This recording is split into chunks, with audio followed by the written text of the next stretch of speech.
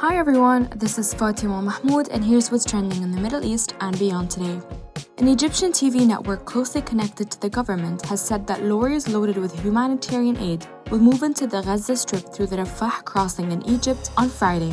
About 20 trucks loaded with food, water, and medical supplies are poised to move into Gaza but have been waiting on the Egyptian border to ensure a safe route in sight.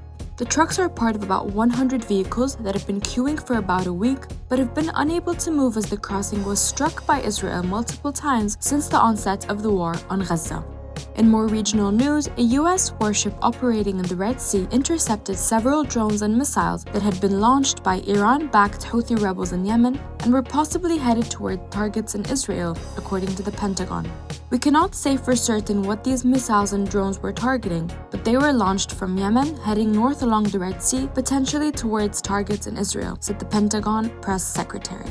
In local news, the UAE's first German university is preparing to welcome students starting this January and aims to encourage pupils to get their hands dirty in preparation for the job market and the real world. The University of Europe for Applied Sciences has come to Dubai, where it will offer bachelor's and master's programs as well as an MBA degree.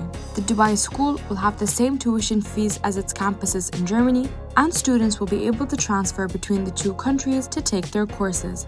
The UFC and the Department of Culture and Tourism, Abu Dhabi, have extended their existing partnership that guarantees one numbered event to be held in the capital each year, with additional fight nights to take place across the MENA region as part of the deal. This comes ahead of the UFC 294, which will be staged at Etihad Arena on Saturday, and represents the 18th event held in Abu Dhabi since the world's lead mixed martial arts promotion's debut in the Emirate in 2010.